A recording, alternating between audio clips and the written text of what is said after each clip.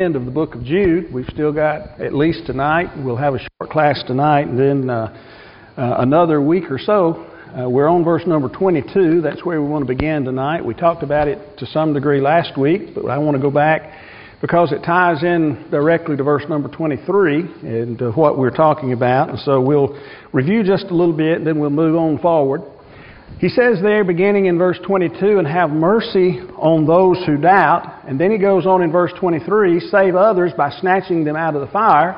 To others show mercy with fear, hating even the garment stained by the flesh. Now, as we think about those two verses together, it's sort of like three patients. I read one writer who put it this way, three kinds of patients with three kinds of medical treatments. You know, when we used to run medical calls, sometimes we'd have to get out the oxygen tank and the defibrillator and those kind of things, you know, in order to take care of a patient. But sometimes they just had something totally different, and none of that stuff was needed. And so, what we have here in these two verses is three different kinds of people who need to be saved. Three different ones who need different methods, if you will, to be dealt with. Sometimes we think one size fits all in just about everything we do, and that's not necessarily the case. There are some things that are similar in these two, but there are some other ideas and things that we at least mentioned last week that you know we need to consider and understand that we need to make some distinctions, make a little bit of difference. And so, again, in verse number 22, have mercy on those who doubt. We have mercy, as we talked about last week, because God is the one who had mercy on us. And so, for the things that God does for us, we are indeed to do to others as to the best of our ability. But the last part of it, having mercy on who? On those who doubt. Somebody mentioned to me last week that their translation didn't say anything about doubt. Indeed, the King James Version translates the verse in this way, and of some have compassion, making a difference. If you look at the New King James, it says it this way, and on some have compassion, making a distinction. And so we talked about the word, and the word that's translated doubt means to separate thoroughly, to discriminate, by implication, to decide. And so what the King James translators and the New King James translators did was apply that to the one who is doing the work, who is having mercy. And what other translations, very reliable translations, such as the American Standard Version, says it this way, and on some have mercy who are in doubt.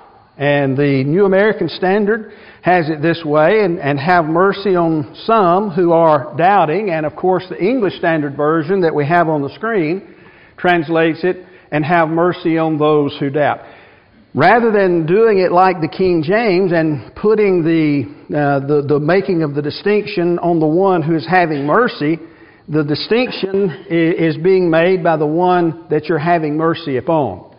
And so the point, and I think the point is valid, and the translation of the English Standard, American Standard, New American Standard probably is a more valid translation. And these people, there are some, as we talked about last week, who are really struggling with their concept of God, with the ideas about God, with the teachings of God, and they're sincerely seeking the truth.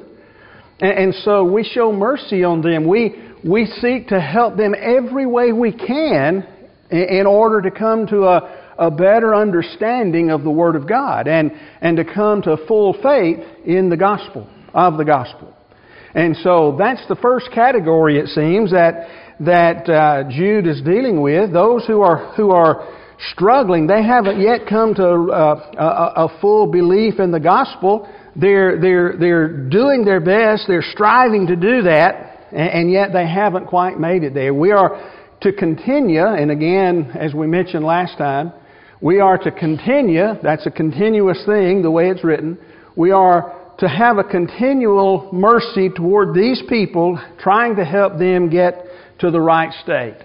Now, the second class he mentions in the first part of verse number 23, he said, save others by snatching them out of the fire.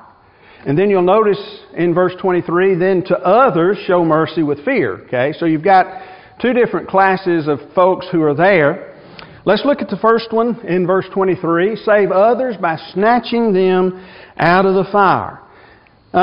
These, it seems, have slipped further into error than those in verse number 22.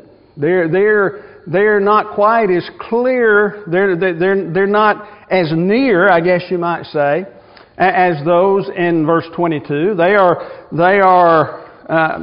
It's hard. Either a person is saved or lost. Let me say this way. Either a person is saved or lost. You can't be halfway one or the other. But he's not talking about halfway saved or halfway lost. He's talking about the mind. He's talking about the idea, the concept of where the person is in their thinking, in their mind. Okay? And so these folks, they're further away from the truth. They're further away from the gospel. And so he says that we are to snatch them out of the fire. Now, that's an interesting way of saying it, isn't it? The word that's translated snatch, to snatch them out of the fire, literally means to seize, to pull, or to take by force. To seize, to pull, or to take by force. And so, you know, there are a lot of folks that really need to be shaken up, don't they? You just like to take them by the shoulders and shake them and say, hey, think about what you're doing. You know, you ought to know better than this. And so it seems that these may be this kind. The word is used in John chapter 6 at verse number 15. And it's interesting there, the word that's translated snatch. In John chapter 6 at verse 15, perceiving then that they were about to come and take him by force. This is Jesus, and on one occasion when a group of people were coming after him, perceiving that they were about to come and take him by force to make him king, Jesus withdrew again to the mountain by himself. And so, to take by force is the same word that we have here in the book of Jude, verse number 23. Same is true in 1 Thessalonians chapter 4 at verse 17. And I think I wanted to add this one. I think we understand the word. But I wanted to add this one because it's just interesting. Somebody read 1 Thessalonians chapter 4 verse 17 for me. 1 Thessalonians chapter 4 verse 17. Just an interesting way of what Paul writes here is interesting. Jude talks about snatching folks out of the fire, but what does Paul say here in 1 Thessalonians 4:17? Then we who are alive, who are left, will be caught up together with them in the clouds to meet the Lord in the air, and so we will always be with the Lord. All right, obviously he's talking about the second coming of Christ, and he's talking about what's going to happen to those who are faithful down here, those who are alive and remain. But what does he say is going to happen? We're going to be, what was it? How was it said? Caught up. You know, that's the word that's used by Jude, called snatching. It's almost as if it is a violent taking away, if you will. The point is, it's going to happen so quickly that there will be no not even hardly a bat of an eye. Okay, and so that's the idea, that's the concept. But it's the same word, snatching them out of the fire, being caught up. It is an instantaneous event. Okay, that's what he's talking about there in 1 Thessalonians chapter 4 at verse 17. Interpreted to be the rapture by many people. Yeah, some take that to be the rapture, but you've got all groups, being disposed of in some way or another here in this passage, so as we look at it. All right? And so, there's some who we really need to work hard with. We need to push a little harder with. Okay? Number 3. He says, to others show mercy with fear, hating even the garment stained by the flesh. Again, these, it seems, have gone even farther, because it's with these that we ourselves are to continue to show mercy, just like we did with the first group. But with this one, there's something else that's added to our mercy.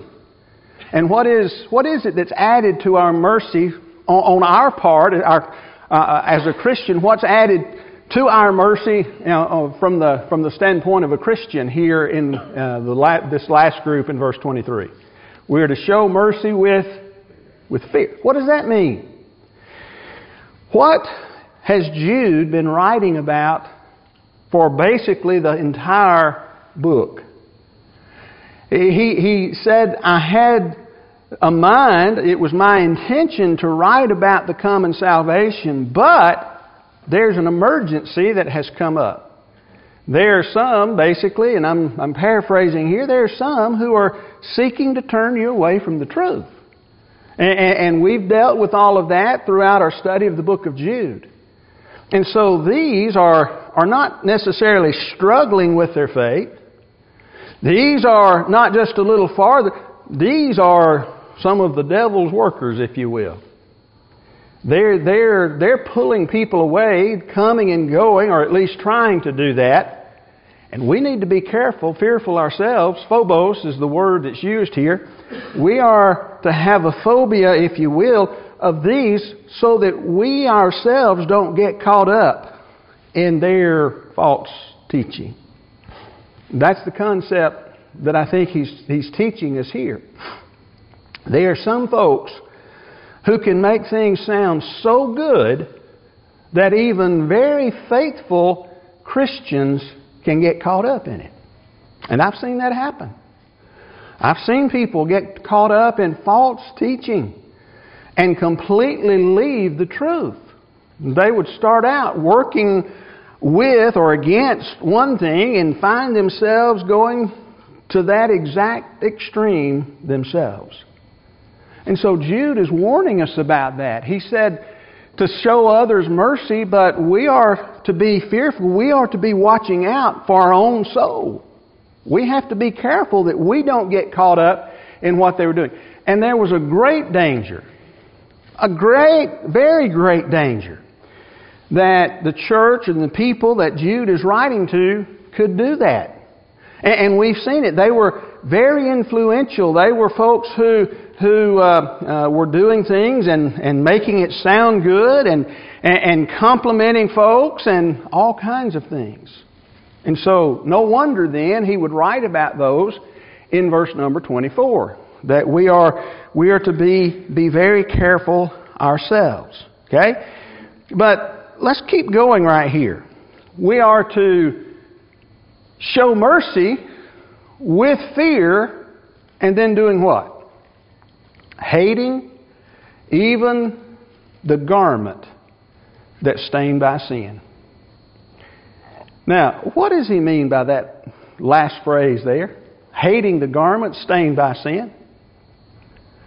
You know, when we look at that, we might think of a garment that where we've been out working. You know, used to when I was working for my daddy when I was growing up, all my work clothes, we didn't have uniforms or anything. We just had blue jeans and stuff like that we worked around the shop.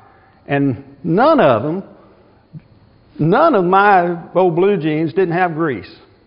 Mama would wash them. She'd do her best. But they were stained. Okay? They were stained with, working around the shop. That's not what Jude says. That's not the garment that Jude is talking about. It's more interesting than that. Jude says, hating even the garment.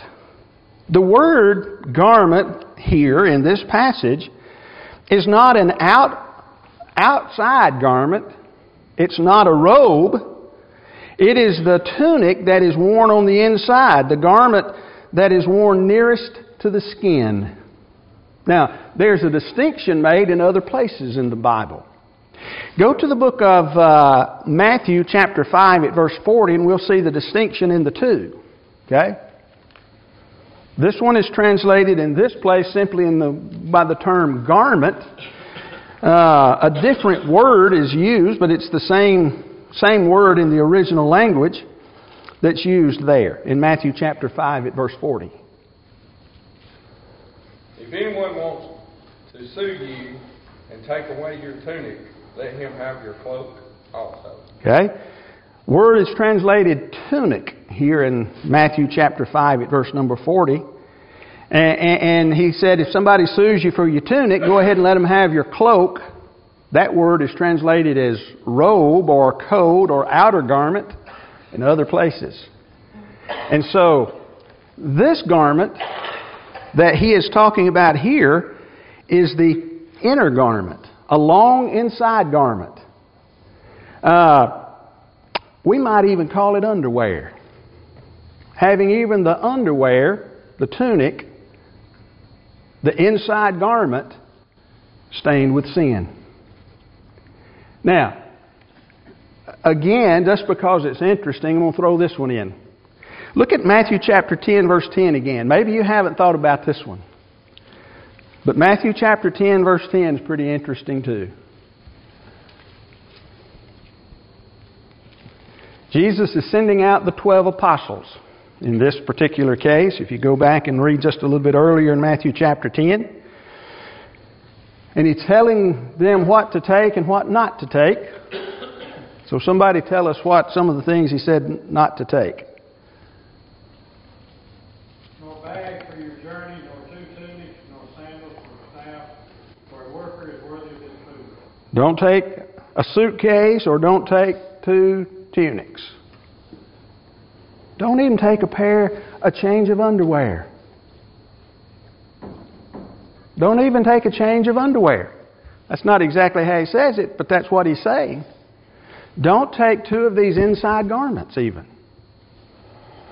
When I go somewhere... Because they're traveling, though. Yeah. Should be clean. Yeah. When I go somewhere, I want to take a lot more clothes than is necessary. Because I might get sweaty and I don't want to stink. Okay? You know, I want to have something to change into. Jesus is saying this is so urgent for you to do and for others to understand what you're doing, that the labor is worthy of His hire, that you're to be cared for while you're there. You're not even to take a change of underwear. Wow. That's urgent, isn't it? That is urgent. Back to the book of Jude. The one whose garment, whose inner garment, whose underwear is stained by the flesh. Now, the picture that you get mentally with that ought to be taken to a spiritual sense. Okay? You think about dirty underwear being stained by the flesh, but that's not the flesh that He's talking about. He's talking about the sinfulness that we have in our life. And so, you know, that which is so close, you know, we're to have mercy on them even though they're wearing dirty underwear. They're made filthy by sin. That's what He's telling us. And these are those that we look at as the really, really, really bad sinners. That's who He's talking about. Okay? All right. It's about time for us to ring the bell. I think we're having our young people, the young men will be in here, young ladies again downstairs. So if you want to be making your way down there for the lads to leaders,